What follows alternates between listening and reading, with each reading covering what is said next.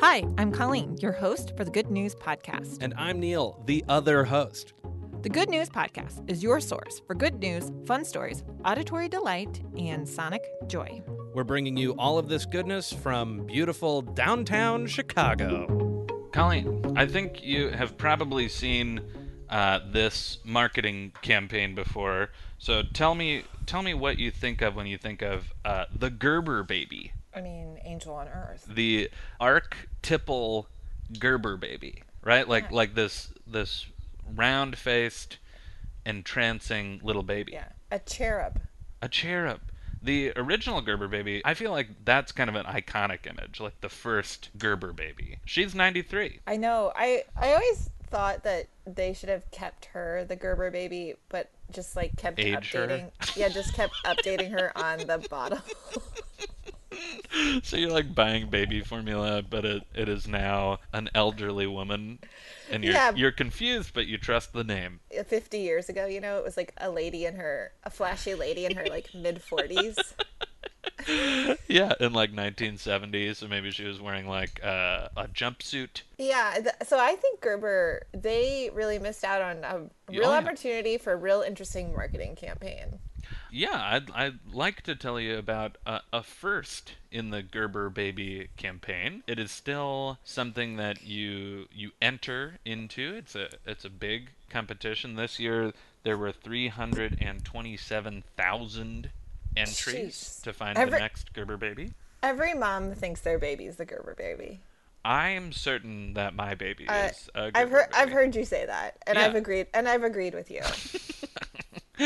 I mean, it's a good place to start, but who knows what the future holds. So for the first time in the history of the Gerber baby campaign, the Gerber baby this year is an adopted baby, which I think is a lovely milestone. That baby won twice. He won parents, or she. Is a baby a boy or a baby girl? Little baby girl. Baby girl. Okay, so she won some parents, and she's now the Gerber baby. I mean, I think she's starting life out on a great path so far. Yeah, a good first crawl. I don't normally put much faith or like attention in a statement that comes from a CEO of a big multinational company, but if it's okay with you, Colleen, I'd like to read this statement that comes from Bill Partika about this decision. At a time when we are yearning for connection and unity, Magnolia and her family remind us the many things that bring us together: our desire to love and be loved, our need to find belonging, and our recognition that family goes way beyond biology. Oh, I love that. I think that's sweet, and I think that it's like simultaneously acknowledging the world we live in and just saying like, this is a good thing. This is just good. Yeah. So I'm totally on board. Thinking of your baby and Fiona's maybe first year or first few months or first few years, what is a product that you would have liked her to be a spokesbaby for? Fiona's 6 now, and she just turned 6. But when she was 4 years old, she got into roller skating. Right. And she still roller skates. And so I don't even feel like I can choose something for her. She would choose that for herself, 1,000%. She actually had a long conversation with me where she was explaining to me and trying to convince me how our dog also needed to get a pair of roller skates. And how funny that would be if he were on roller skates and she was on roller skates. So Fiona would be an excellent spokesperson for any roller skate. What about Gus? What about baby Gus?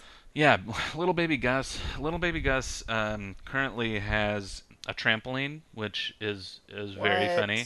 And so is he on the trampoline by himself, jumping himself? It has like a handle. Oh, it has like a bar. handlebar. Yeah.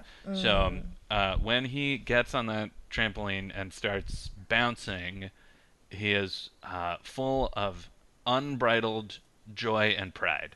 So I think like a picture of him sort of mid-air, like while jumping on the trampoline, would definitely sell some trampolines. Thanks for listening.